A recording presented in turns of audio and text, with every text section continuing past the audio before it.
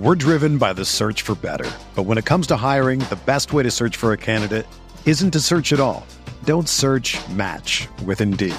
Indeed is your matching and hiring platform with over 350 million global monthly visitors, according to Indeed data, and a matching engine that helps you find quality candidates fast. Ditch the busy work. Use Indeed for scheduling, screening, and messaging so you can connect with candidates faster. Leveraging over 140 million qualifications and preferences every day, Indeed's matching engine is constantly learning from your preferences, so the more you use Indeed, the better it gets. Join more than 3.5 million businesses worldwide that use Indeed to hire great talent fast. And listeners of this show will get a $75 sponsored job credit to get your jobs more visibility at Indeed.com/Blue Wire. Just go to Indeed.com/Blue Wire right now and support our show by saying that you heard about Indeed on this podcast. That's Indeed.com/Blue Wire. Terms and conditions apply. Need to hire? You need Indeed. What's up, everybody? Welcome into the Backliners podcast. It's Agro and Barracuda today, joined by the coach of the hottest team in town. You heard that right. It's the Oni Warriors coach, El Chuckles. Chuck, thanks so much for coming on the show, man. Unfortunately, for all of our viewers and not just our listeners, Chuck is an equal opportunity type of guy. He's hard and fast in his rules on playing fair. And because our podcast listeners could not hear him, or could not see him, he refused to be seen by everybody else. So he has no webcam, but it's probably for the best because we'd be entranced by his moving image anyways. Instead, I stand in solidarity with those masses in the listening audience. Thank you. And trust me when I say this is not me lying. Someone needs to stand up for them because we are constantly creating horrible podcast content that is only enjoyed by people who are watching Barra twerk, for example, which has happened. That's kind of our thing, you know. That's kind of our thing is to have like a very like disorganized, you know, video podcast thing. You know, it's we have to stick to our brand, basically. I would agree that it's our brand. I think it would have been better if we had immediately come off the rip and said, this is going to be a podcast that would have been way better if you watched it. But then not had any video to it at all. Like that's the draw to it, you know? Surely that would have been successful. Wait, why do we stream with our webcams? If it's a podcast. We don't have to. Yeah, let's just turn them off. You want to try it? You want to see what the YouTube comments say? No, that'd be too. Okay, yeah, that's fine. That'd be too bad. Too bad. Too bad. People are here for your face. My face? Yeah, your face. Chuck's face. Chuck's face. Yeah. That's a handsome picture, by the way. You're looking good. I told him that I'd try and find him a fetching picture. And a what? A fetching? A fetching picture? Is that a thing now? Is that what the cool kids are saying? Not now. I think it's like in the 1860s. 18. Oh, yeah. Not then. But give or take. But yeah, I think that's what they said back then. Never heard anyone say that. Isn't that like? I've never watched a single second of any episode of it, but I assume that like Bridgerton, they say that kind of stuff. You know, and that's a show that people talk about. That sounds like a Bridgerton word. Yeah, Chuck, have you ever watched any Bridgerton? No. You can say yes, man. It's a safe space. No, I actually don't know what it is. I assume it's a racy... from 2020? Yeah, it's a recent show. It is... It definitely sounds British aristocracy based. Yeah, it is almost certainly that. All I know about it is that the people are attractive and there is some tension between them of sexual nature. Why Really? did I say it like that? Why are you being so weird? Why did I say it like that? You can say it, it's okay. I miss 1 week of SPL casting and I forget how to word anything in a normal way. Yeah, that's the draw of the show, I think. They're attractive and there's sexy drama, you know. Yeah, it's a sexy drama for sure. That's nice. Well, Fred, Neil, and I did just finish Love Is Blind season 2, so maybe. Oh, that's how was it next up on the compared to docket. season 1? How was it compared to season 1? Oh, you know, we skimmed here and there for the juicy parts, but you know, there's some colorful characters that you just can't help but fall in love with. I really was upset that there wasn't more of Dry Bear in season 1. I wish. I think they made up for it with Shake in season 2. Okay, I haven't watched any season 2. Bear looks very confused. Bear, did you not know that Dry Bear was on a Netflix reality dating show? What? This is big news. Yeah. Doesn't know what fetching is, doesn't know... Chuck, Yeah, do you where see have what I I do been? all the Been? time? This is unbelievable. Jeez. Is this my fault? Am I just Yes. uneducated? Yes. What happened? Yeah, Dry Bear was What? on Love Is Blind season 1. If you are looking to watch it just for that, I will warn you ahead of time that there is much less Dry Bear than you will want. But he is there. You do see him. You do get to hear from him a little bit. Talking to him about the show afterwards, we actually, when it premiered, we went to his house and watched the premiere with him. And it was wild hearing about the behind the scenes. It was really. Can it you was share really it or no? I have no idea if I can. I feel like I shouldn't, Oh, okay. just in case. Yeah. I don't want to blow up his spot. Yeah, no, that's fair. Yeah, Netflix will get you. Yeah, Netflix will get me. I'm sure they have very many lawyers. I remember seeing like highlights of this show with like one guy that was just like the most arrogant person I've ever heard talk in my life, and was like, Yeah, you get that. he was the guy that was like, "Can I pick you up?" or something, like literally, like weight wise. That's horrible. Shake. Yeah, that's My boy. That's your boy. That's your guy. My guy. Love that guy. We love Shake in this household. But no, I've not watched the show, but I've seen some things. Chuck, would you say that you're like a reality, like intentionally so bad it's good TV show fan? Is that like an archetype that you're a fan of? Goodness no. Neil had to do some convincing to get us watching it. Did you regret watching it?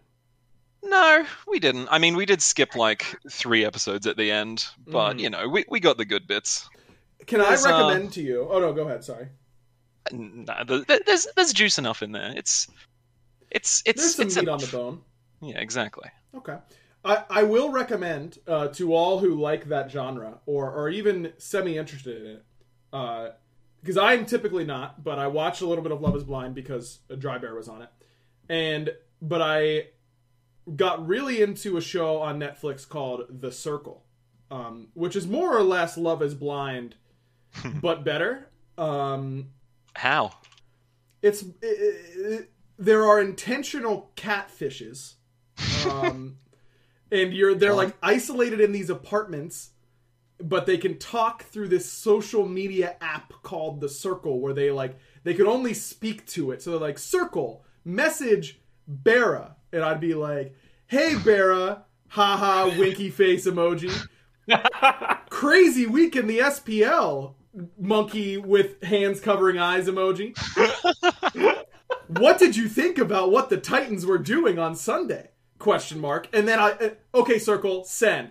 And then I'll sit there and I'll go, yeah, I'm really hoping that Bera gives me some insight as to what he thought the Titans were doing badly so that I could know what the Bolts think are good. And then Bera would get the message and be like, oh, a message from Aggro, and he'd read it out loud, and then he'd respond in the exact same way. And it's all so troll, but the producers are literally like Jigsaw, like from the Saw movies. Like, they are psychos, and the things they make these people do are, like, the twists they throw at them are unbelievable. By far, my favorite crappy reality show I've ever watched. It was very worth turning my brain off and watching it.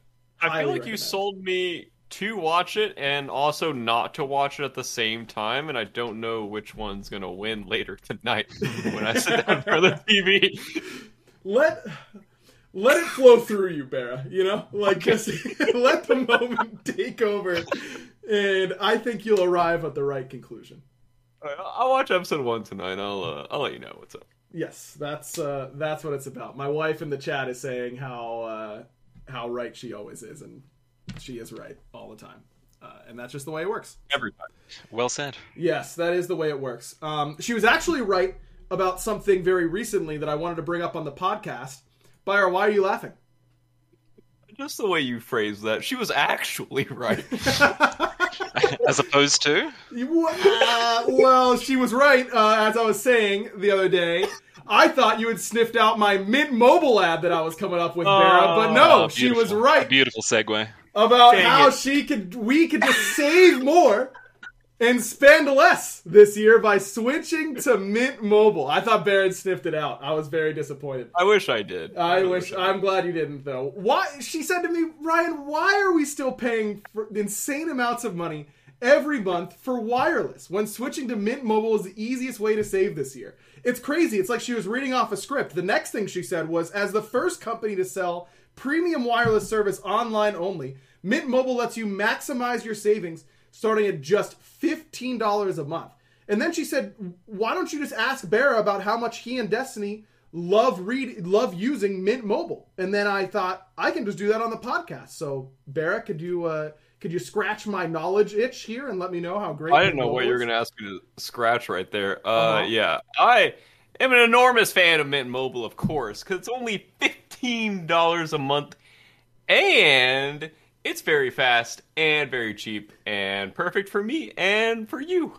And for that's the royal you, by the way, as if we were in Bridgerton, but not the sexy parts. Unless I think we're all attractive enough to be on that show. I wouldn't disagree with you. I would probably need to shave, but you know what? Once I do, we're going to be in business. I think. I think you actually agree with that. Yeah, it's getting it's too long right now. This is the podcast content we were talking about. this moment right here, talking about my beard. Yeah, that's this is what podcasts are about. Chuck, I did have a question for you in the middle of this Mint Mobile ad. Why do you think they call it Mint Mobile? Oh, it's just so minty fresh, sweet on the tongue, like a mint. Refreshing, keeps you going. It's just the best. I love mints. Oh, and it's mobile. Oh, and it's mobile, right, for the mobile part. I was wondering about the mobile part. That does make sense now that you put it that way. To get your new wireless plan for just $15 a month and get the plan shipped straight to your door for free, go to mintmobile.com/backliners. That's mintmobile.com/backliners. Cut your wireless bill to $15 a month at mintmobile.com/backliners. All right, guys, we're 12 minutes into our Smite podcast. Do you guys want to talk about Smite, or should we keep talking about... rebrand to Love is Blind podcast, thank you. I have said multiple times that I would love to have a podcast where I have no agenda other than to just spew thoughts without any Isn't that what you do anyways? Yeah, but I just feel guilty that eventually I have to bring it back to Smite. And I do want to talk about Smite the vast majority of the time. But, I feel like... I could be talking about other stuff at the same time, you know? I feel like you just need a podcast by yourself to just rant. No, I can't be just me. I need someone to get me riled up, Bear. I need someone to... What was the phrase we were using the other day? Stirring the pot? I need someone to stir... That? Yeah, we did. Yeah, we stirred the pot on each other, remember? I stirred the... It was when Ashes was there, and I had Destiny put on the headset... And I said, don't shoot that was messed up, bro. That was too far, dude. I have a confession to make, chat. I have a confession to make. And Chuck, before we get into Smite talk. For real this time. Last thing before We've got time. Almost certainly not the last thing. What got me riled up that day, Barra? What was my... I was definitely getting revenge. I don't remember what it was about, though. I don't remember why you were mad. I remember what you said about me. I remember what I said as well. This is how it always goes, isn't it? The retaliation is always what ends up making someone more upset. It was the talk about pizza, Percy. It was the episode where we talked about pizza because Ashes was there, and I remember that. But Bera intentionally stirred my pot a little bit. Mm-hmm. So it was on the episode, right? It wasn't almost afterward. Almost certainly. Okay. Yeah. And I thought it would be funny, and I was right in my camp, to have Destiny, right. Have Destiny put the headset on after the podcast. And I reminded Destiny of a time, there was a saga over a year ago at this point, where Bera asked me, he said, hey, Destiny made some chocolate chip cookies, and they were pretty good. I told her that they were a 9 out of 10, that they just needed like a little bit of something else and they would have been perfect.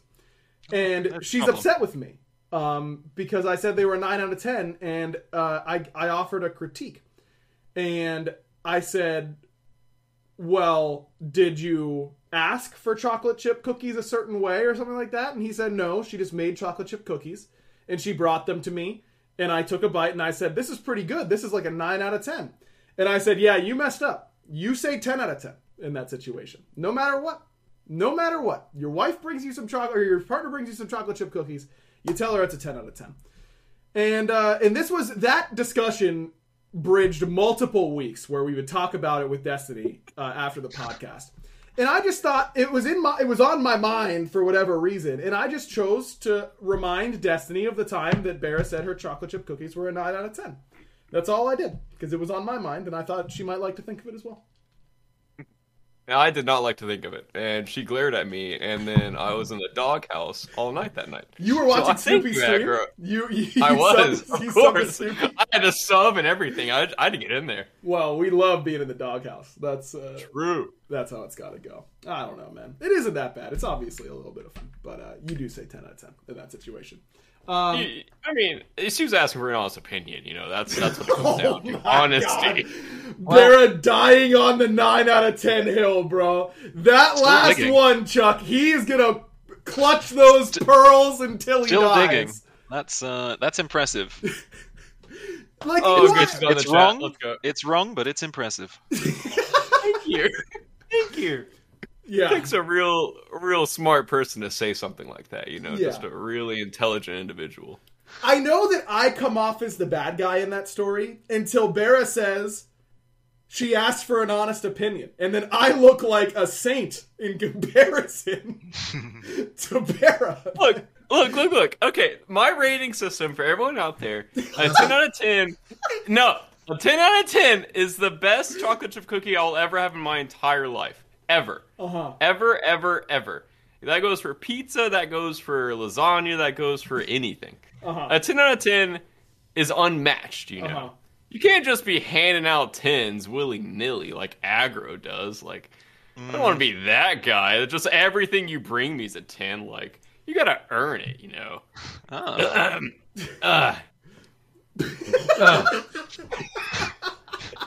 Come on, guys. You gotta build me up here a little bit, right? Bera, I'm really looking forward to you in your last waning moments of life, with light fading from your eyes, being able to list the 10 out of 10s that you had, because you couldn't definitively say until that exact moment.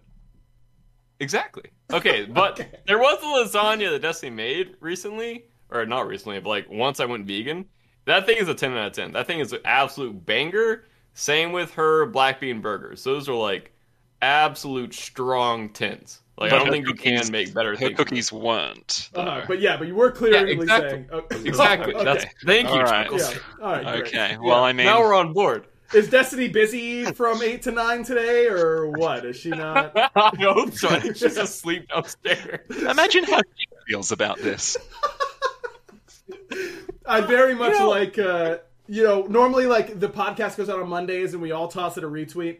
If we could, I would like Destiny to retweet with her thoughts on this conversation. That's what I would like. Yeah, I think she's busy for the next long time. Okay. Just really long time. Oh, Soj says he'll make sure that she gets the message. Thank you, Soj. That's unlucky. That's the People's Olympian right there. All right, let's talk a little bit of Smite, shall we? It was the first week of SPL. Games, from a zoomed out perspective, real quick, games were awesome, I thought. A lot of very close matches, not a lot of blowouts. A lot of sets went 2-1. Overall, more competitive than I expected week 1 to be. And it was a lot of fun to watch. So let's talk about each match real quick. I did not watch every match all the way through, so I will be leaning on you guys a little bit to fill me in on the things that I missed, because I don't have to work on the weekends anymore. That's me rubbing it in the face of the casters that they have to keep and working. Us. Yeah, they would love hearing that, I think. Yeah, well, they can hold that L. Wow. Kings Leviathans started off with the Kings dub in this set. I watched that game. The Nox support for Ronnie was doing okay. But backline struggled a little bit. This was not Steve's best week, I would say. I thought Steve struggled this week. I mean, look, he's a 3-time, like, if he wants to put up his feet and relax, like, one weekend out of the year, I think he's earned that, But I do agree. There was definitely some questionable deaths here and there, some questionable positioning by Steve. But, I mean, overall, I think he still played. He did his job, but, yeah, it was a little sloppy, here and there. Yeah, it wasn't variety at the play-in tournament, or the kickoff tournament, but it wasn't... He was doing God's work out there. Yeah, it wasn't the best week Steve's ever had in regular season SPL play. But like you said, not a huge deal by any means. Chuck, you're familiar with young Steven Zappas. Mr. Zappas, yes. What was your estimation do you agree with our estimation that it was not his best week? I mean, yeah. I don't think it was like anyone's best week. Sure. Like, to be honest, it's the first week, yes. Except for whose best week? Who? Mine. It was my best week. Yes, let's go, baby! Hooray! Let's go! Except when we lost to you. Well, spoilers, Chuck. We're getting to that one next time. Come on now. Damn. No, that's all right. Everyone should have watched every single minute of every single game except for me because I'm the host. Get over it. Yeah, I'll be honest. I skimmed through Sunday's matches because I took a Smite break yesterday. I think that's healthy to do sometimes where you just... that's respectable. When you're on for 6 days straight playing Smite or watching Smite, you need to take a little relaxer. So I watched those games today, but I kind of skimmed through them. But anyways, back to Friday. Leviathans do pull out the win the last two games of this set. Twig played Baka game 3. Anytime that god gets locked in, I get a little confused. Yeah. It wasn't Jotun's Baka. Mid-trio. Their mid-trio this game is just interesting to me. It's Baka, Zeus, Eset. I feel like the Zeus and the Eset kind of fit a style of play, but the Baka is just kind of there, and I feel like it's just kind of there because of the Cleo Tiamat. Like, maybe you can blink on them and, like, force beads, I guess? Yeah. But I don't know, like, anything beyond that. I mean, obviously, I don't think I've seen a Baka pick in scrims, like, at all. And then we just see a Baka pick here, so... I mean, it's the first week of a new season, so I guess people are still, like, testing things. I know we were testing things as well. Just an interesting draft here, in my opinion, by the Kings. Yeah, it does go a little bit sideways with the Baka. It's a difficult pick to make work, I feel, in a lot of situations. And when you've got to stand and deliver sort of comp with Zeus Eset, it's a little difficult to squeeze a little hungry man in there, I feel.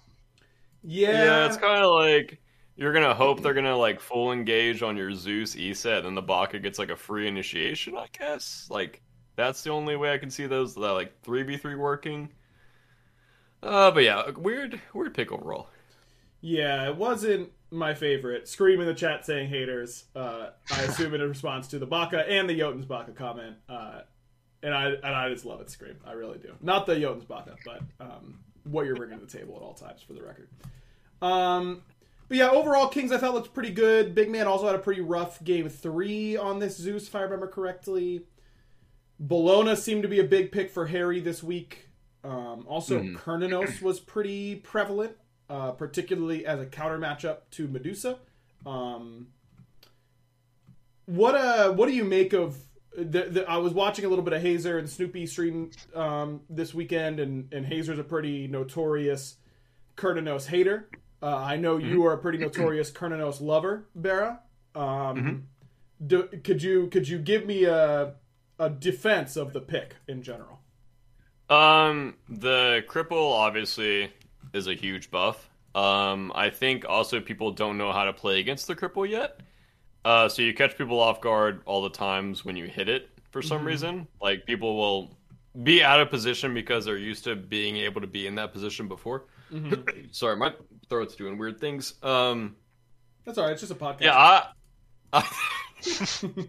I actually like the Cern pick a lot. Sometimes, obviously, the team fights can go really bad for you because you just get dove and insta-gibbed. Mm-hmm. But I think if your team is playing around you, you have really good team fight DPS. Also, you have relatively good objective DPS as well. Obviously, with your 1, relatively good sustain in lane. I think he's better in lane and in like the 2v2s than he is in team fights.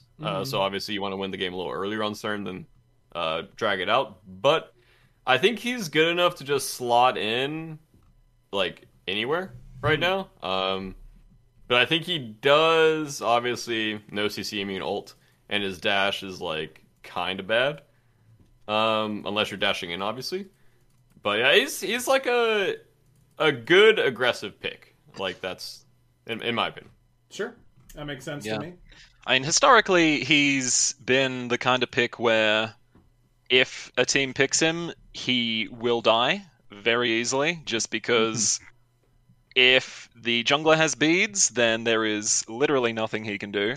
But with the cripple and the larger map and the more objectives like obelisk that you need to play for, there's less, time to sit on that Kernanos, and plus, like a lot of values being put on like these high aggression ADCs right now, like Medusa, and he slots in really well into that. It's mainly probably just Crusher, in my opinion. Like if you get hit by a 2-3 Ceranos with Crusher, and then if he has Aussie 2, you literally get 1 tap. Like you're dead. That all makes sense to me. Yeah, I think Kern is fine. I wouldn't top 3 him without seeing my Hunter matchup or my Jungler matchup necessarily. He does still die. Because he will be dying, though. But if I'm bottom 2 in my Hunter pick and it looks pretty good in what they have so far, yeah, why not? I think it's certainly playable in that instance. And then that brings us to the showdown between these two fine gentlemen to my left on the screen. It was Boltz and the Oni Warriors. Maybe? This is big, actually, because, guys, I didn't get a chance to watch all this game. Okay. So Fake fan? You guys get to, I just assumed it was going to be a banger, and then I'd get a recap from you guys together. Because I knew you'd be on the show, Chuck, of course, and totally messaged you about it not a few hours ago. Give me the breakdown here, Chuck, from your perspective on this set, because you're the guest and you get to go first, and then Bera can tell us about how stupid and wrong you are afterwards then. Okay. All right. Well, when you put it like that. So Bera's never been right about anything, so you'll be fine. Oh, okay. Very valid. Thanks for clarifying. Yep. Yeah, I mean, it was a pretty good set. I think, like I said, I think pretty much all teams right now are still a little bit rusty. So it wasn't like it was good in the sense that both teams made mistakes that were then capitalized, which then made for some nice moments. But I mean, I think outside of Game 3, which I feel we kind of just got a little bit rolled, we had pretty good early game control, which worked out well in Game 2.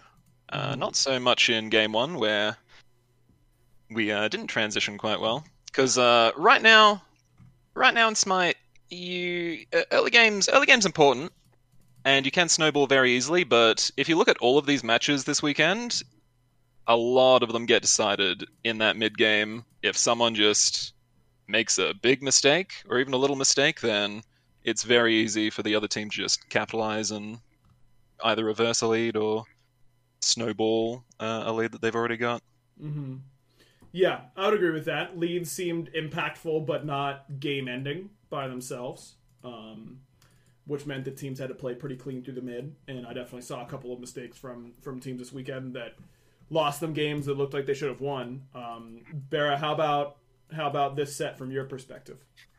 Yeah, I'll be honest, I have no idea how we won the game 1. I have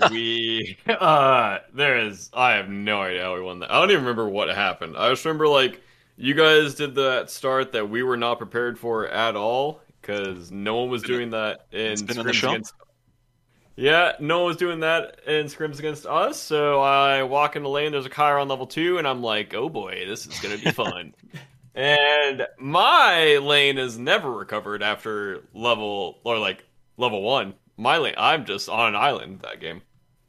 And then we have like some insanely good team fights game 1, and somehow clutch it. I'm pretty sure that's more on the Warriors trolling than us playing well, because I think that lead was like big enough to be for them. Yeah, it was pretty insurmountable, and then we did a little bit of an oopsie, which we all want to do at times. A technical term. And then I think game 2, oh yeah, Dardas went like absolutely bonkers in game 2. He just like farmed us so hard. I think Nika also played really good. Yeah, your draft, like once you get to like team fight stages this game, is just like so insane. And I don't think we were like ready for that in the game. We also didn't capitalize on our mid game like we should have, and then you guys just kind of the team fights were kind of unwinnable, I think, once we got to Yeah, we kind of we had the same sort of build up that we got in the previous game, and then we just didn't hard int it away in game 2. That's I'm looking at now. Nika has 35k damage, and the next closest person has 19k. So if anyone was wondering if Cleo was a good pick this weekend, it turns out she was. Yeah, I think that God's good, guys. I think that God's good, personally. Someone in my chat said she won all 9 games this weekend, which is 9-0. Kind of impressive for any pick ever. But that's actually crazy. And then game 3 was a stomp. We, in my opinion, like our draft was just significantly better this game. I don't think you guys like had a chance. Yeah, the second you get AMC into like Cthulhu camo, it's kind of like unless we are in the driver's seat from minute 1, then come team fights, that is a very squashed little bug. Mm-hmm. Yeah, and I think drafting is like, it's kind of crazy right now. I feel like sometimes you can just win a game off of draft alone, which I feel like hasn't really been that way previously, but it might just be because everyone's so good now that we're all like around the same skill level mechanically, and all the teams are around the same teamwork level. So it's just okay at a 5v5 standpoint, like you talked about earlier, Chuckles. Like in the mid game, like who's gonna win? What draft is better? So I think you can like go into games with these deficits and still be confident in your team fight and in your team comp, because we saw it like happen all weekend, in my opinion, of just if your draft is that good, your draft is that good. But at game 3, I don't think you guys ever like got your like legs on the ground, unfortunately, and we just kind of like held W the whole time. I think unless we get some very clean ganks off, or like massively invade and super destabilize some side of the map, it's just probably always going to go that way. Like AMC and Tiamat are just not really equipped to deal with the sort of comp that you had. Yep, and we were pretty excited at the end of that draft, because we kind of just knew, we were like, okay, as long as we don't make any stupid mistakes, we'll win this. Yeah, it's a good looking draft for sure. On to Saturday. Make one Chuckles. Look at you. Okay, let's go to Saturday, where you guys lost this set, Barry. Does that sound good to you? Is that what you want? Because that's the transition that you're giving me in this spot. Oh. Well, I thought there was... Wait, did we play first that day? You did. According to this... that was such a late night for me, dude. I left the studios at like 8. Or like 7 or whatever. Yeah. I had to go home. 3 game sets. 40-minute drive home. Menace. Yeah, thanks for that, Chuckles. And you couldn't just lose in a 2-0. We had to make it so long. You couldn't just beat us in a 2-0. Well, if you didn't come back game 1, Barra, you could have been home much earlier. Yeah, that's on you, my guy. That's a fair point. I'm sorry. That's my fault. Yeah, I had to like drive 40 minutes home and then do picks and bans and then come back first game of the day the next day. It was fun. It was a really enjoyable time. That's the tough life of the gamer sometimes, Barra. That's how it's got to be, unfortunately. Go ahead. Game 1, we have our early games are not great right now. Most of the time, we're like just doing a lot of stupid things in the early game, just dying in like really bad ways, kind of across the map, and we're just doing a lot of stupid mistakes. And I think we end up like, did we win game 1? You did win game 1, yeah. Yeah, I don't know how we keep winning these game ones where we should not be winning, but it seems to be a saving grace of our team right now, thankfully. And I think, we just had really good team fights game one, ended up clutching it out, and then game two. Ooh, baby, this was a fun game for me. We put me on an absolute island over here in the duo lane, and, we took a lot of fights in mid, and it turns out that their duo lane can rotate before I can, alone. So, we fought a lot in mid, and we got punished for it, Bro, Ven sure didn't. My man finished this game 8-2 and top of the player damage charts. He was pumping this game. Yeah, he's also a Zeus, he throws out a 2-1 combo and then presses 3 and damage he does like 5,000 damage. Yeah, and last hits, he's doing it all. 0 assist game for the How Zeus. does he do it?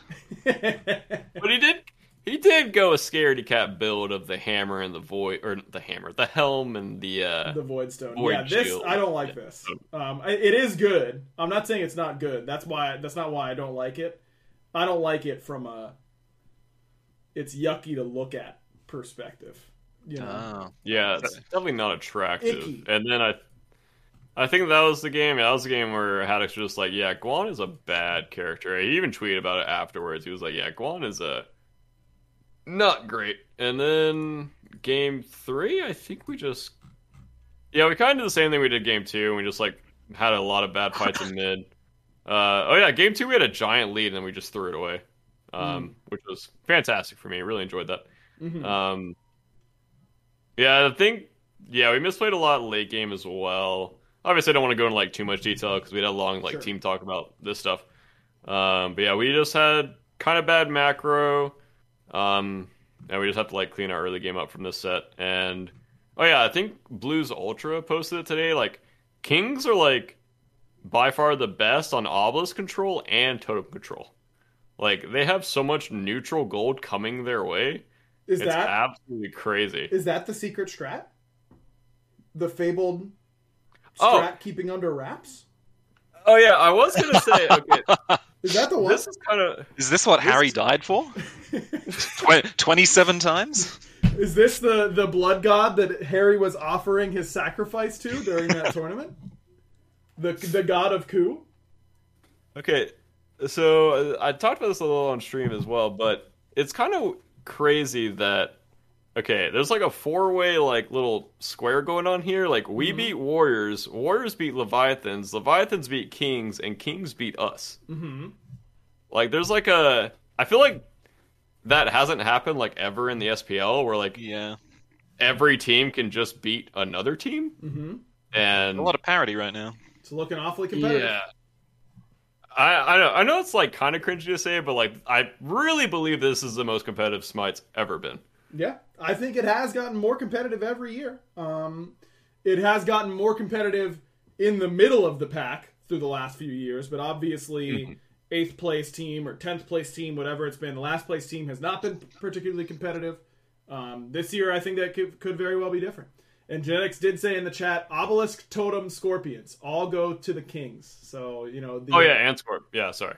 The old... surely there's a good acronym we can make from OTS that's not just OTS, TOS isn't great because that's terms of service. SOT is already Solar Troll. Stowe... We got Stowe. Yeah, Stowe isn't bad. We got stow those flowers in the obelisk and receive gold. And that's how you win a championship right there, ladies and gentlemen. That's, damn straight. That's what Chuck is bringing to the table. Just ways to think about it that way. All right, the King strategy is henceforth... I'm just tossing out all the Bridgerton words. Known as Stowe. That's what it is. And Strength of a Dragon says you can add in Pyro for stop. That's massive. Or pots. Or pots, yeah. Yeah. What else starts with P in Smite? Anyways. Who cares, Steven? Then it was the Jade Dragons up against the Solar Scarabs. I didn't get to watch this set at all. But it kind of looks like Jade was just in control for the majority of it. it was kind of a big Cthulhu diff. Every team fight, Final K just kind of went poggers for some reason. Okay, sometimes Cthulhu does 9 trillion damage and sometimes he just dies. That's it. And this is one of the games where he does 9 trillion damage and literally just kills everyone in every team fight. Scorpions, totems, obelisks, poggers. The stop strategy. Good. I like it. That's powerful. There's 4 things you need to do in a Smite game. 4 things you need to do in a Smite game. Scorpions, totems, obelisks, poggers. That's it. Or pop off. No, Chuck. Poggers. Shh. Okay, sorry. Thank you. There you go. What? What do you mean, what? Beryl, we just went over it. How did you forget already? Where does poggers fit in? You have to go poggers in the game, Beryl. It's right there, man. Oh, I thought that was like related to like a letter in there was like okay, never mind. What? I laid it out for you. I did we said it was we could make it stop. Instead of pyros, I substituted poggers.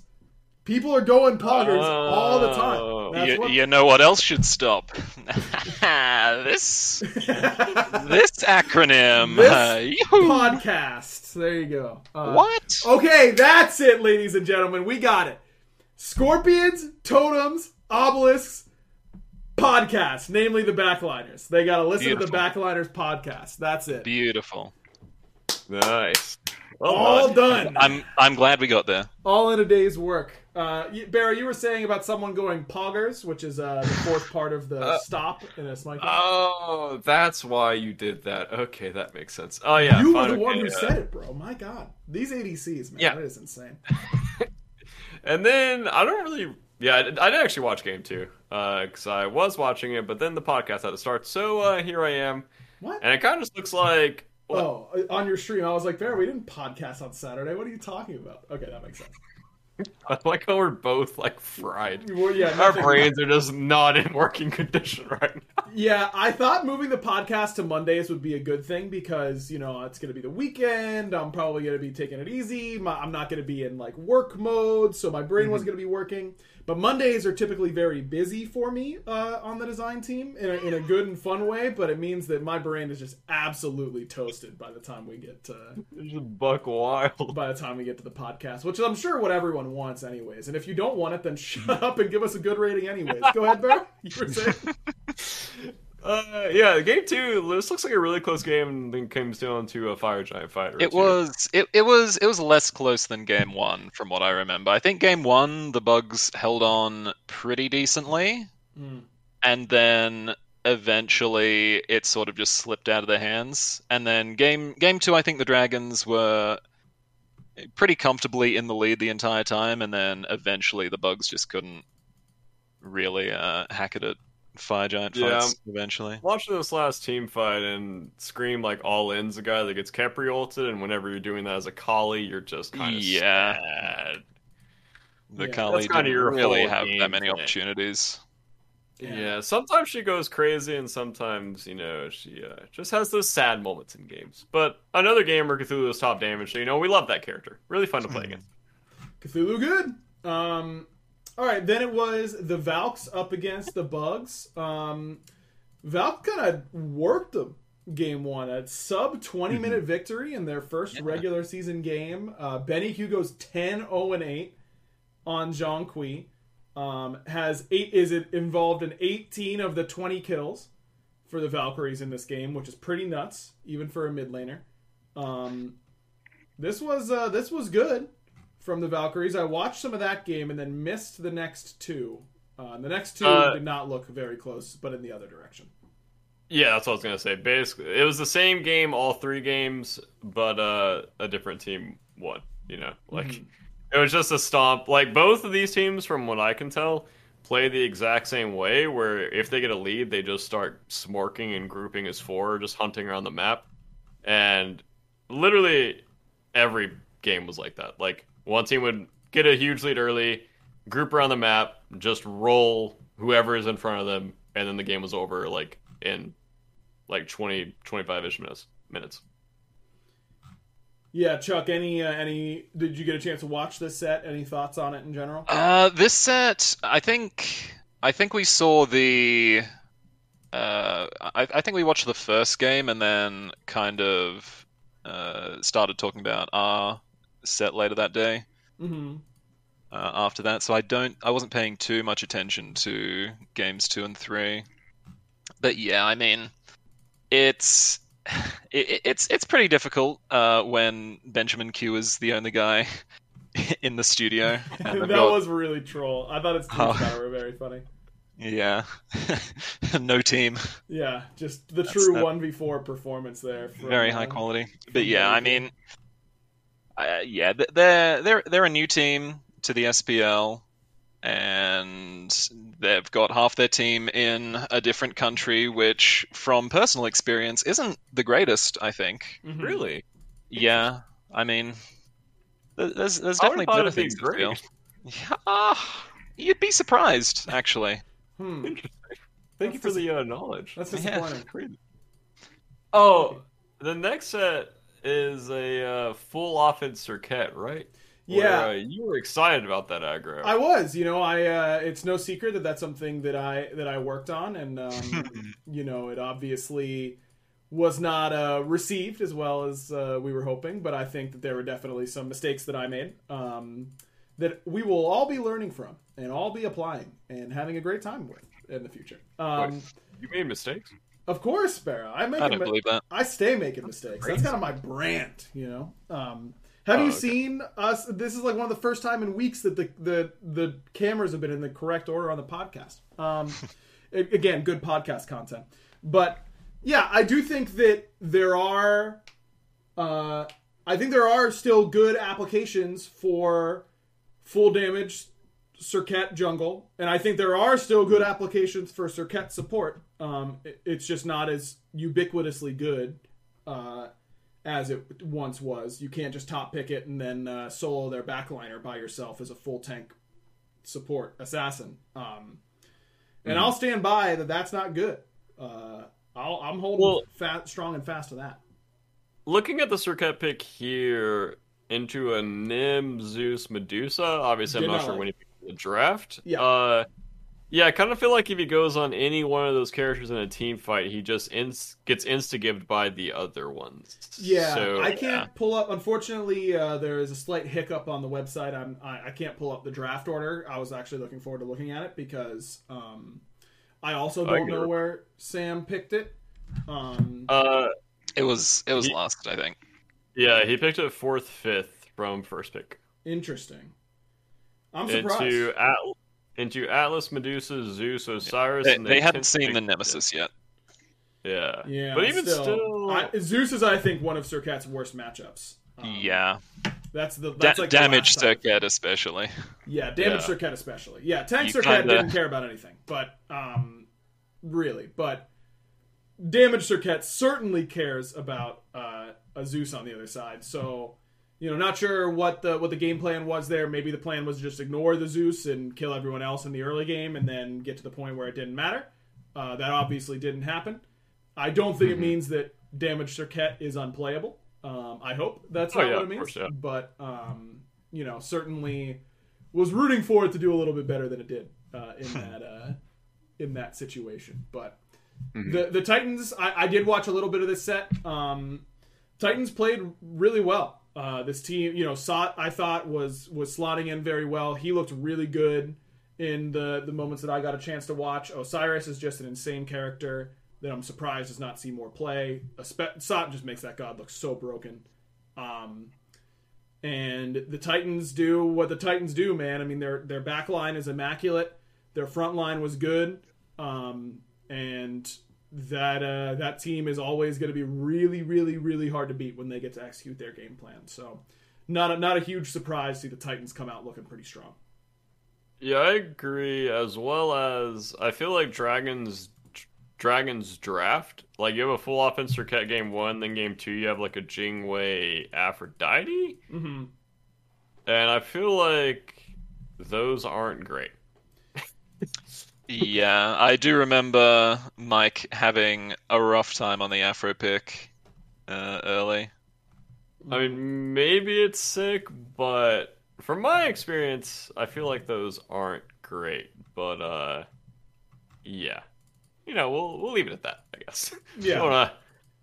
Listen, a little experimentation in the drafting. It seems like for the Dragons. Sometimes things don't stick. What can you do? Yeah, nothing you can do about that.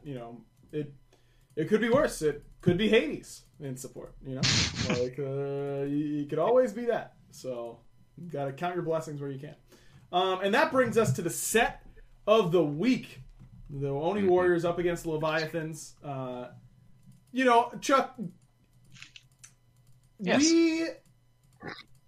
Why was that so troll, man? That was so troll. We have been fairly. I will say have been pretty critical about what this phase means to you from my perspective of what I think expectations should be for your team in phase 1. And I'm not, you certainly don't need to speak on them or agree or disagree with them or anything like that. But are you guys putting more effort, or are you as an individual, I should say, do you think that this phase 1 is more important than other phase 1s you've had with rosters that have either just formed or stuck together in the past? Do you think there's extra weight on this one in comparison? Oh, yeah, for sure, I think. I mean, this is like the first phase we really get to play as a team together with each other, all in the studio as opposed to in Europe. So it's kind of like it's. I wouldn't say we're like super dependent on results, because I think after the Bolts game, even though we lost that set, we were all pretty happy with the way that we played and the improvement that we've seen. Especially from some of the scrims that we've had at the start of the split, which were a little rough, but we after a couple talks and a little bit of chutzpah, we put in the work, and I'm happy that it showed off. And same with the Levi's set. As much as I said we were happy, with the loss against the Bolts, winning against the Levi's was definitely a big confidence booster, I guess, would be an okay way to describe it. Like, because when you've spent... We haven't, really been able to... I don't think we've ever really had games where... or, enough showing of what we think our real potential could be, I guess. And so winning a set like that is like, it's hey, if we actually put what we've been learning about and talking about and working on fixing all this time, and actually, coalesce that into playing correctly, then we can get results just like we've always wanted. So it's definitely a relief that we can get results like that. Yeah, I think that none of what you said is a surprise to me. I think Fred is showing how important these games are with his pop-offs after every win. My man's getting amped, and I love it. I'm here for it. I'm sure if I were on that team, that would amp me up. And I love seeing how invested a guy like Fred, who's been playing this game for 9 damn years, is still getting over phase 1 regular season win. He really is popping off in week 1, phase 1. Yep. And I love him for it. I love him for it too, man. I love him for it. The chairs don't, but the rest of us do. Game 1 was pretty convincing. I mean, Nika kind of went hammy-salami, again, to use a technical term. Basically he had like a near penta, I feel like, this game, if I remember correctly. It was pretty good. Yeah, he was I think game 1 was pretty heavily draft based. Not fully draft based, but if you compare Levi's bans from game 1 to game 2, it completely changed to basically all of our picks that we had in game 1. Yep. So they banned 3 gods. They were first pick, and they banned 3 gods that you played, and none of what they banned in the first game. Yeah. So I think I wouldn't say they were like unprepared, because I mean, what they banned? They banned Cleo, Artio, Morrigan. Obviously, Dada's popped off on Morrigan against Bolt, so that's a very valid ban, I feel. And we also did pretty good work on that Morrigan against Levi's later in the set too. And then Cleo, Artio obviously dominating the solo lane. So I think they came in with a pretty good plan, but we just ended up getting a lot of valuable picks into what they had. So yeah, I really like this Bracken pick for Fred. I mean, he doesn't get a kill. He goes 0-4-12 in the game, but had a really good impact overall. I think, we, again, I in particular last year was pretty critical of what Fred was or was not doing. Certainly not the only culprit for the lack of success, but I think Fred coming back into form and playing the way that everyone knows he can is going to do a lot for the team, because jungle's just OP and important. So your jungler's got to play well in order for you to beat good teams. That's kind of how it goes. So yeah, I don't think I'm breaking any new ground there. Yeah, when he's playing at like 200 ping, getting very sad every scrim session, and then not seeing results. Yep. At the every week when we play, it's definitely disheartening, and I think he fell into. I mean, I know, because we've talked about. I think we've talked about publicly. Just how hard it is to play your role correctly, so you kind of default into I'm just going to get in there and throw down my kit, and if I die, then I'm hoping to God Nika on real ping and vote on real ping can hit some abilities and clean up. So right, yeah, now that he's able to play on a level playing field, and we're all we've had the reset off the new season, and we're coming in fresh like that, then he's able to like you said, show the player that everyone knows that he can be. Definitely.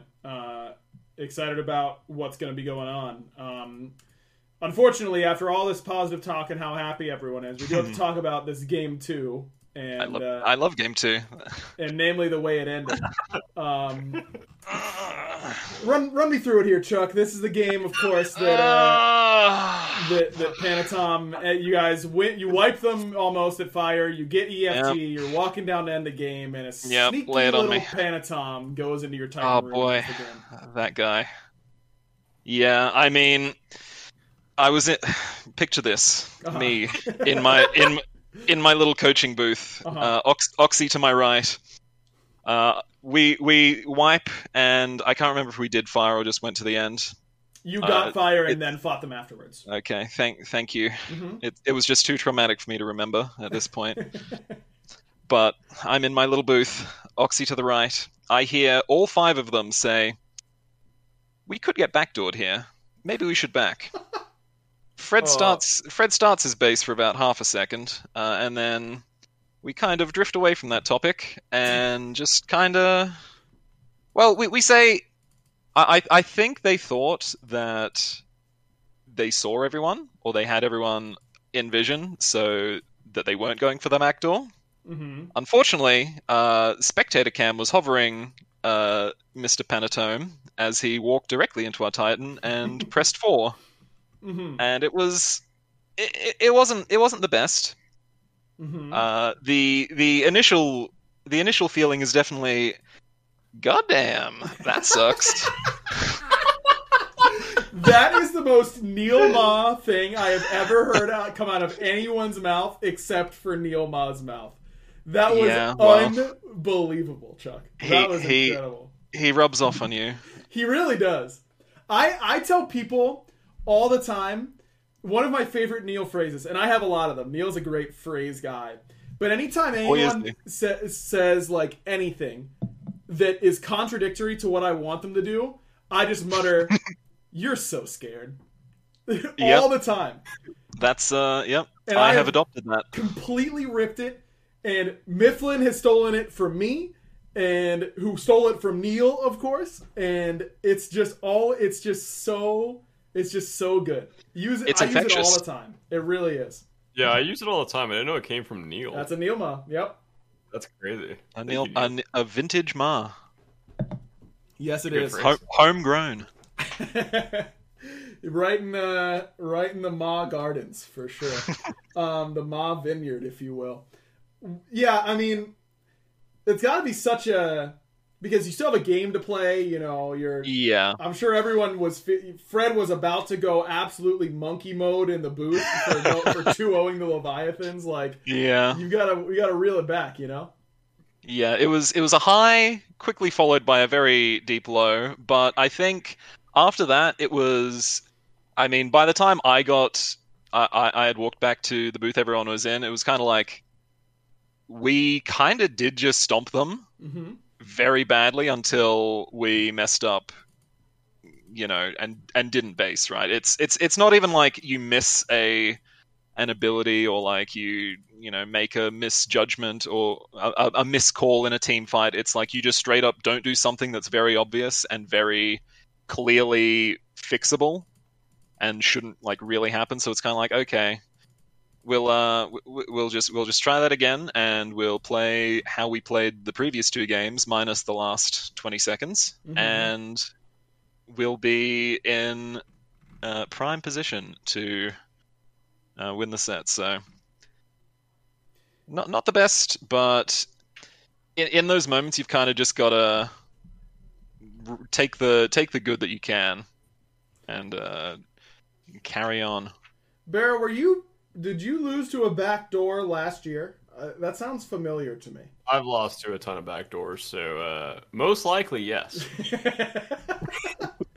I wonder if Gore could figure out who has lost to the most backdoors. I remember whose backdoor is the most open is basically what I'm asking. Huh. I mean, they say that in Bridgerton. Yeah, they do say that in Bridgerton, yeah.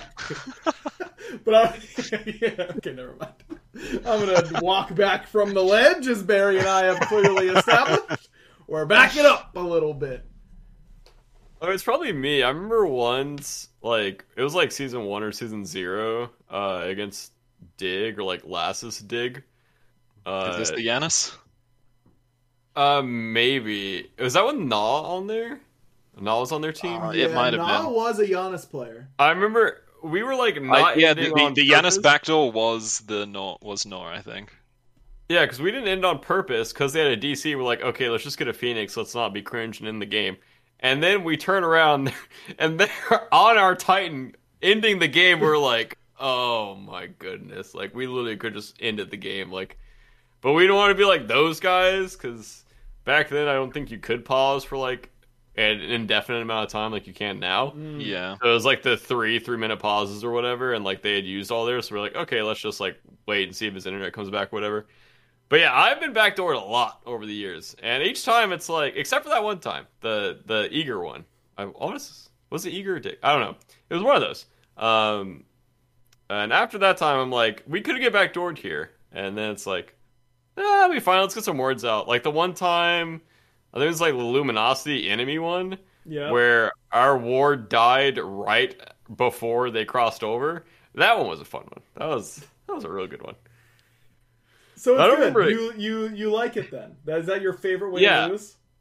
Yeah, really enjoyable way. You just playing for 30 minutes and then like having the game right in front of you and then still lose is just really fun. Oh yeah, and then Layers backdoored us last year, I think.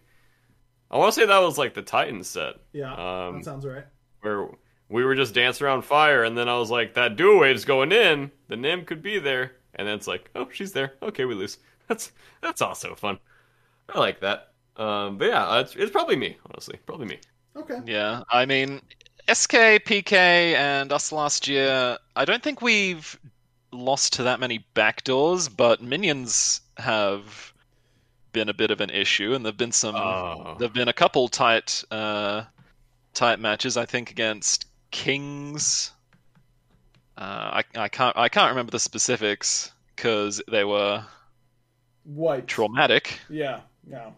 But we've had issues with clearing waves and fighting on the Gigante Fuegos. The PvE is just the hardest part of the game, and those minions fight back. Yeah. Unreal. Chuck, I'm not trying to tell you how to do your job here. I want to make that very clear. Of course. But have you ever tried to put it in raid terms to Dardes? Have you ever tried to say, Dardes, this is the phase where we need to clear the ads, and just seen how he reacts to that? You know what? When we go on to sweep this entire phase, it'll be because I've implemented exactly that. Just next time Baba goes absolutely sicko mode, it is because he is seeing a WoW raid right now. Surely you can just put... I just imagine you being like, Dardes, there's a very important team meeting tonight. Make sure you're there. And you group up in one of the apartments and you turn off all the lights and you pull down a projector screen and you turn on one of the old school projectors. You've got some glasses on and one of the little pointers, the extended pointers you gotta pull out, and you whip it on the mat and you're like, this is how Smite is exactly like a WoW raid. And then you just break down the entire game with WoW raid terminology, and Dardes becomes the undisputed GOAT. Allow me to present my PowerPoint presentation. Yes, exactly. It's a whole PowerPoint. My literary thesis. Phase 1, the early game. That's in this encounter. Yeah, we've got this whole thing. We can get the details ironed out later. Think of the Titan as Arthas. The Lich King. I know WoW words. I'll need to study. I'll need to study to it doesn't bring sound like Dardes to his full potential. But rest assured, we'll get there. Look, if you need an outside consultant, Nick Pretty Hair Keogh, the WoW GOAT by my estimation, I'm sure would absolutely love this project and would be highly keen on helping out in that regard. I'm sensing a collaboration in the future. Yeah, this is big time.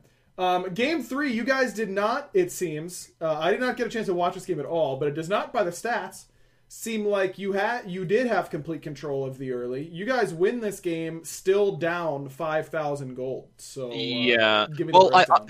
I think we actually did have decent early control. We were decently far up in the early game, and then I think about mid game we took some bad fights that ended up. I think we ended up losing fire, and then. This was a PK SK classic of step into my Phoenix, fellas, and we'll see what you're made of. And we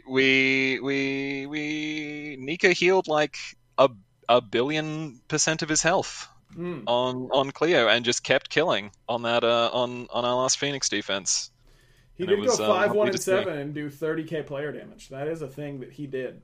Yeah, it turns out Nika Patio is pretty good at Smite game. Yeah. What'd you say? Nika Patio. Oh.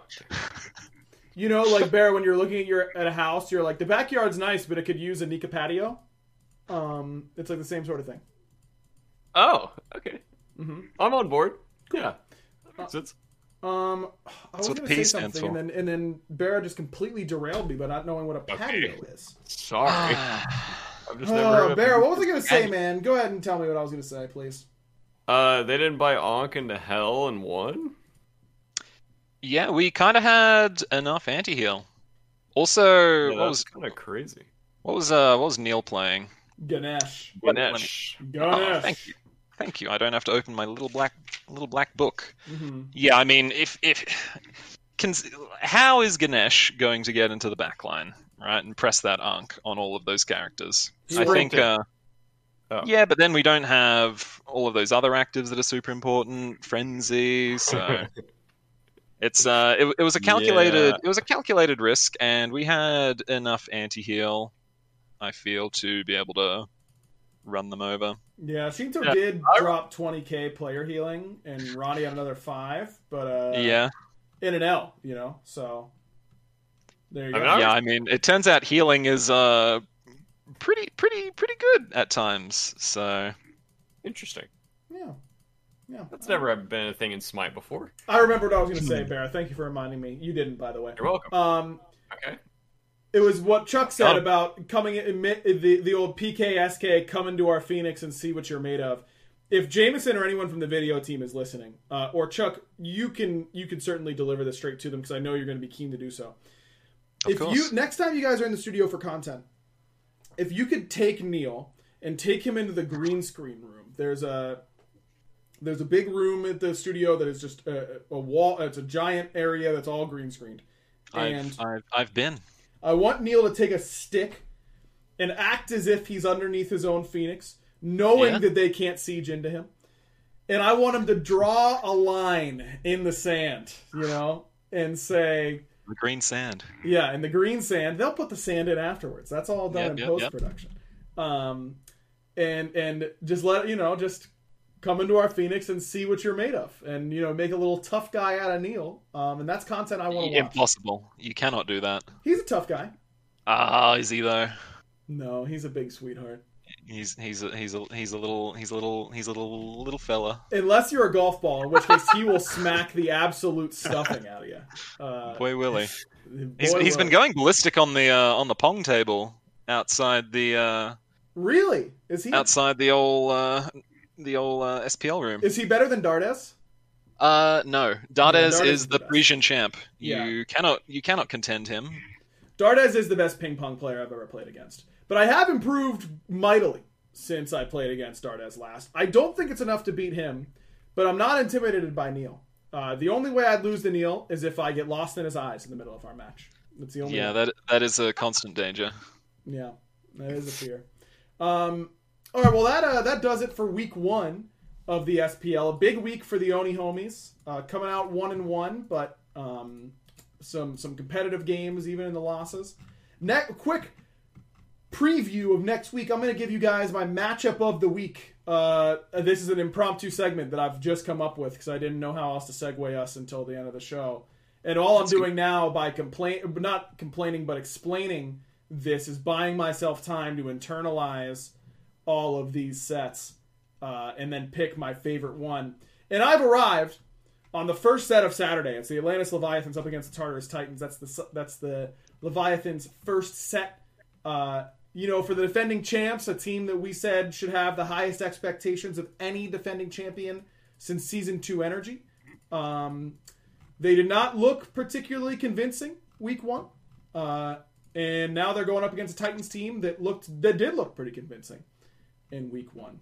Imagine if the Leviathans play against a tough Titans team and then a tough Bolts team, stumble in both of those, start the year 1-3. That's a storyline right there, gentlemen. That is a storyline. Yeah, I think that's going to mean a lot to the Leviathans. Yes. I mean, in my opinion, it's still like the top 2 teams in the SPL playing off against each other, so Leviathans need to look good in that set. Like, they need to have a confident day, or they're going to keep stumbling. We'll see what happens. Chuck, instead of asking you for your opinion on if the set's going to be good, because Barra took that segment from you, it's now up to you to choose a winner in Agro's match of the week between the Leviathans and the Titans. Sorry? A winner, huh? Mm-hmm. I mean, that's a loaded question. Let me ponder. Aren't all questions loaded? That's true. Some more than others. I'd agree with that. One could say. I would say I'd be one of those. I mean, it's hard to call after 1 week of play. I think Leviathans definitely have the pedigree to be able to play lights out any game, any set they show up to, and I think Titans are the same. I would going off this last week of play, I would probably lean more towards Titans. Just because I mean, if Leviathans get back into their Worlds winning form, or at least some, approximation of that, I think they could very easily take it. I think if they keep in this, not to say they played badly this week against us or against their other match that Kings. I can't remember right now. Kings, yes. But I think, there's.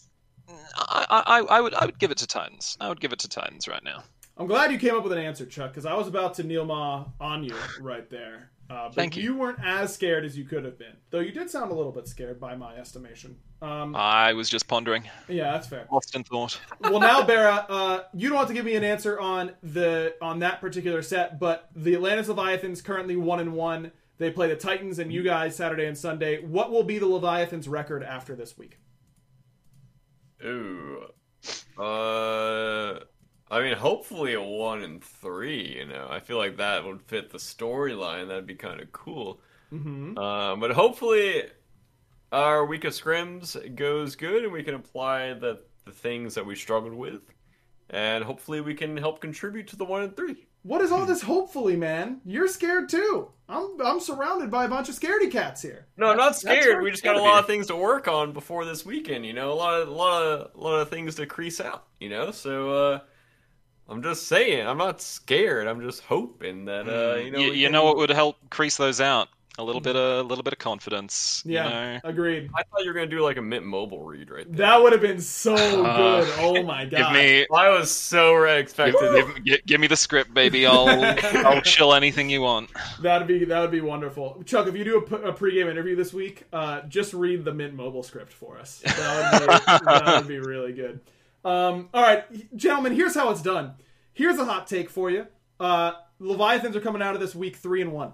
That's my prediction. They're winning both sets. Wow. That is a valid opinion. Definitive. I respect that, and I think it is extremely possible because you know what? All of these teams in this SPL of ours are just so good, and I can't wait to tune in every week to smitegame.tv/twitch.com and just watch the best of the best go at it. Yep, and he got the link right too, everyone. That's really impressive. Yeah, that's the one. Whatever he just said, for sure. That's spot on. All right, random question of the week, as we typically do. Mm-hmm.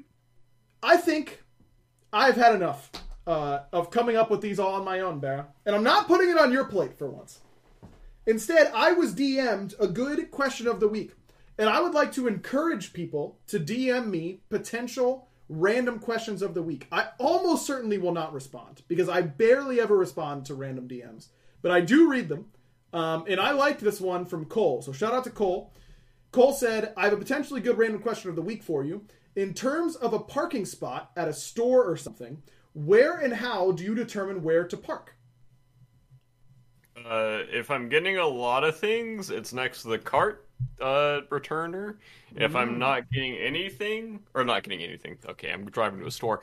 If I'm getting less than 10 things, then I can carry them in the little, what is the thing called? My brain is farting. Basket, that's it. Yep. Spot on, aggro. Then I will park at the entrance or as close to the door as possible.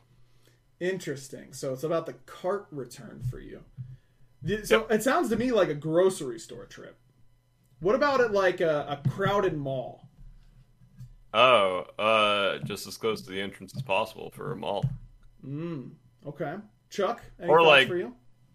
Closer to the store that I'm going to. I mean, I kind of feel you'd be trolling if you weren't just jamming it in as close to the front door as possible, right? I want to get in, I want to get out. No muss, no fuss. Show me the goods, and I'll get out of there. I'm not shopping. I'm not shopping for. I'm not shopping for the experience. Up on the other monitor, this whole freaking this whole freaking show, man, unbelievable. Yeah, this might come as a surprise to you, fellas, but I have overthought this question already. And I promise you I did not think about it at all, except for I like this question, I'm going to answer it. But I've been thinking about it while y'all are answering. When it comes to the grocery store, Bera is correct. The closest to the cart return you can get, the better. But never the 2 spots next to the cart return. Because someone is just going to not do the right thing and put the cart in there. Also, if you listen to the podcast and you leave your cart in the parking lot or like don't put it where it's supposed to go, either start putting it where it's supposed to go or stop listening because you're not welcome around here. Put the cart where it's supposed to go. Yeah, it doesn't gain you anything, but it's the right thing to do. That's the ethical dilemma. Yeah, the shopping cart problem. If I ever, I'm not kidding, if I ever went grocery shopping with a friend and they like left the cart somewhere, if I, for whatever reason, didn't want to say anything in that moment, which I almost certainly would, that would significantly impact my opinion of that person. I would think they suck a lot more than I did previously, assuming. Maybe I thought they sucked to begin with, in which case, why am I going to the grocery store with them? When it comes to a crowded mall, it's not about where I'm going first, okay? It's about where I'm going last. That's what you have to think about when it comes to the mall layout. So oftentimes, I'm trying to get in there, go to the food court first and foremost. That's key. And then go to whatever store on the back end. So I'm going to park the last place I plan on going. And if that means I've got to take a longer walk to get to the first place I'm going, so be it. But by the time I'm getting out of that mall, I want to be able to get to my car as fast as possible. So that's how I lay it out. Are you scoping out the floor plan the day before, like Solid Snake or something, to figure this out? No, certainly not in situations where I've never been to the mall before. But if I've, I went to the same mall growing up since I was able to go to a mall or whatever, and until I left, right. And I've only ever been to one mall here in Georgia, so I just know where I want to park in relation to those. That was a lot, aggro. Yeah, we talked about brands, Bera. This is mine. I like to go really in depth about the most mundane things possible. Yeah, and I'm on the my brand. But... Yeah, that is kind of my brand. Well, I guess I went pretty in depth for my answer because my normal answer is like, oh yeah, I don't care, it's just a parking spot. But I actually had like strategy for this one. So that reminds me, Bera, of one of our very first random questions of the week, and it was describe your perfect sandwich. Yeah. Chuck, would you believe this guy? I almost just said the F word on this podcast because it makes me so mad. This freaking guy goes, I don't know, like a pub sub? And I'm like, okay, fine, but like what's on the pub sub? Like what bread are you getting? And he goes, I don't know, bread? Okay. That should be illegal. Bread, huh? I'm just a relaxed kind of guy. All bread tastes good to me. All sandwiches taste good to me. It's not about what tastes good, Bear. It's about what tastes best. What's your favorite? It's a thing about you. Min-maxing? I'm not min-maxing my sandwiches. Why not? I have the things that I like and I have the things that I like and dislike, obviously, but like right. I don't like harp on it, if it's wheat, if it's Italian, if it's white, like all those. So you're telling me, Bera, you're telling me that something could be a 9 out of 10 that wouldn't bother you a whole lot,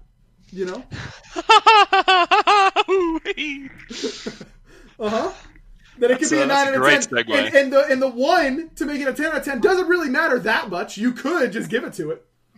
It's not that big of a deal to you. That's completely different. Think about how the bread feels about being rated a 9 out of 10. The bread wants a freaking rating at all, Bera. You called it all bread, man. It's all bread. It's all good. All bread is delicious. Then give Destiny's Cookies the 10, Bera. That's the whole argument, man. If it's not that big of a deal, just give her the 10. Good Lord. Not give it. I can't just hand them out, dude. You clearly can! You can! No, No, the breads aren't tins. It's bread. I like bread. What's wrong with liking bread? What's the bread that's the 10 then, Barra? What's the bread that's the 10? I don't think I've had a bread that's a 10. I can see you getting riled up in your chair right now on the podcast. You're just not making any sense. You're jumping around. You're not making any sense. You're just saying things that don't mean anything. What's going on? All right, we're ending the podcast. What's your 10 then? What do you mean, what's my 10? I described my perfect sandwich to you. Yeah, that was like 3 years ago, dude. Listen, man. I remember you had the most in-detail, like, in-depth sandwich, and, like, who cares? Me.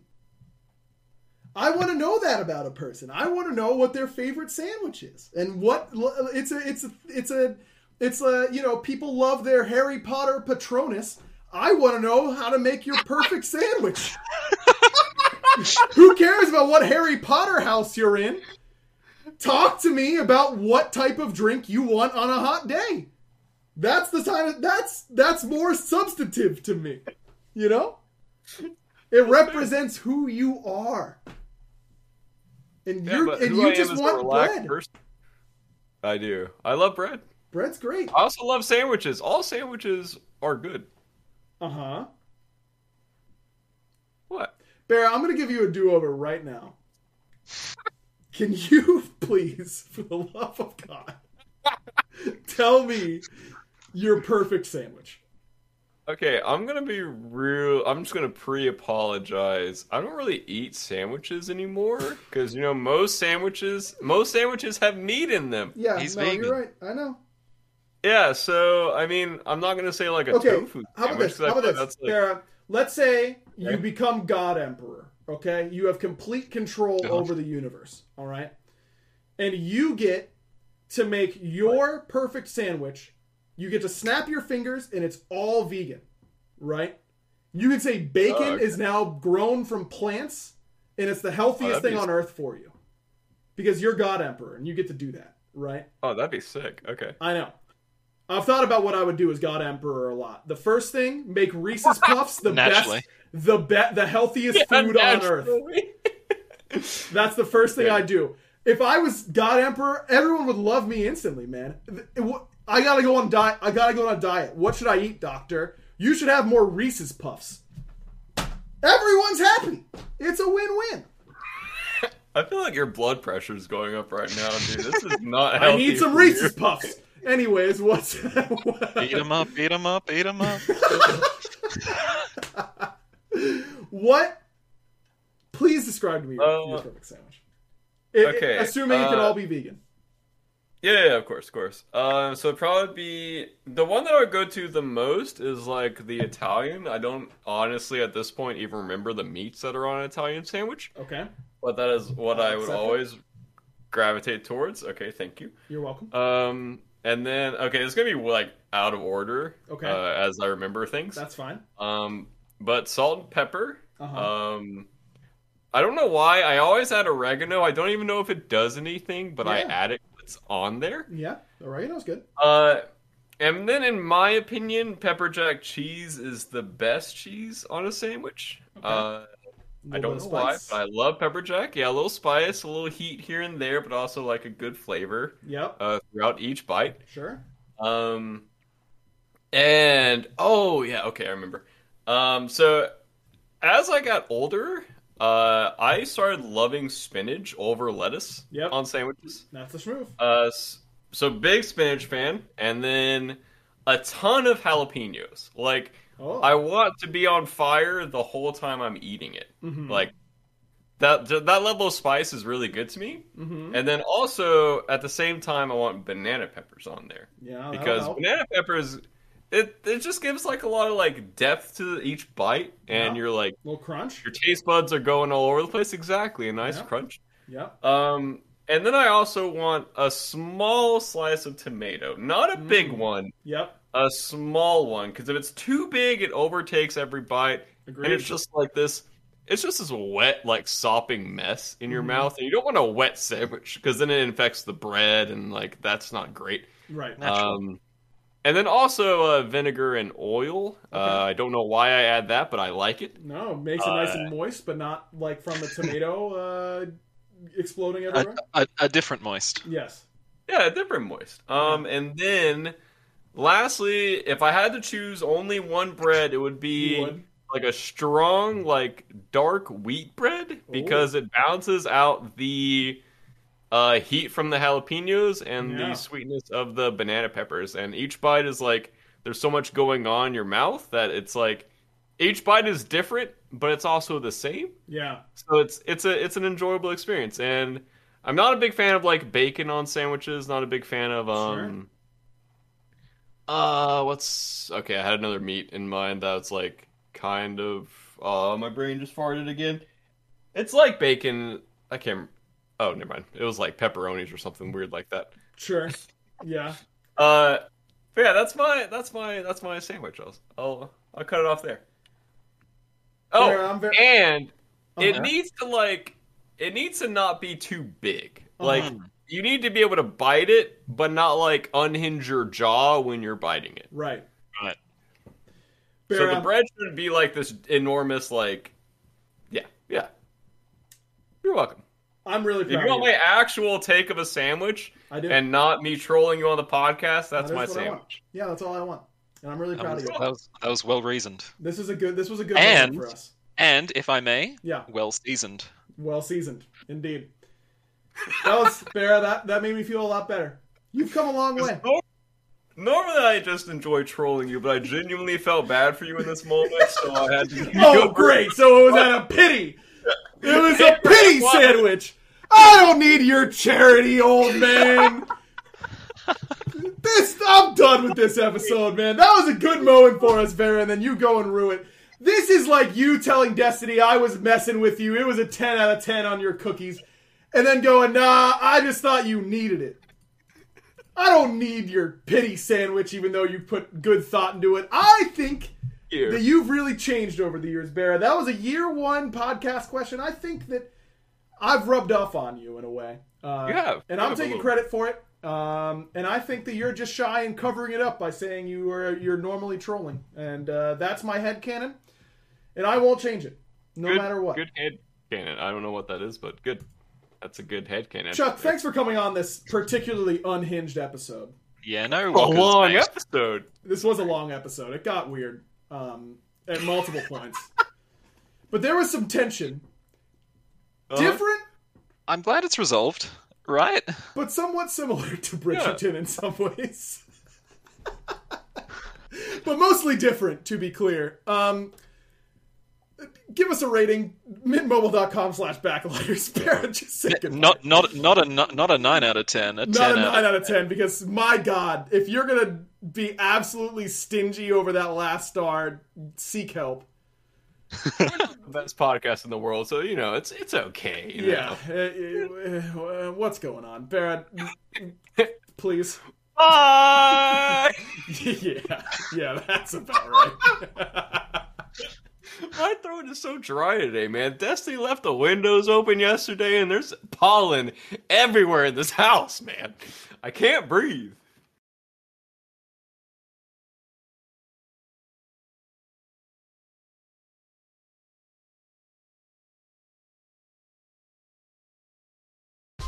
Whether you're a world-class athlete or a podcaster like me, we all understand the importance of mental and physical well-being and proper recovery for top-notch performance.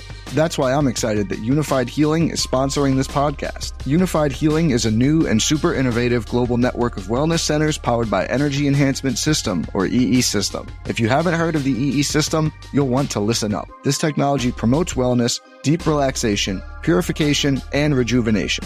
At hundreds of locations across the globe, access to a center is easy and affordable. Interested in experiencing the EE System technology for yourself? Go to unifiedhealing.com/bluewire to learn more and find a center near you. That's unifydhealing.com/bluewire. No material or testimonials on the Unified Healing website are intended to be viewed as medical advice or a substitute for professional medical advice, diagnosis, or treatment. Always seek the advice of your physician or other qualified healthcare provider with any questions you may have regarding a medical condition or treatment and before undertaking a new healthcare regimen, including EE System.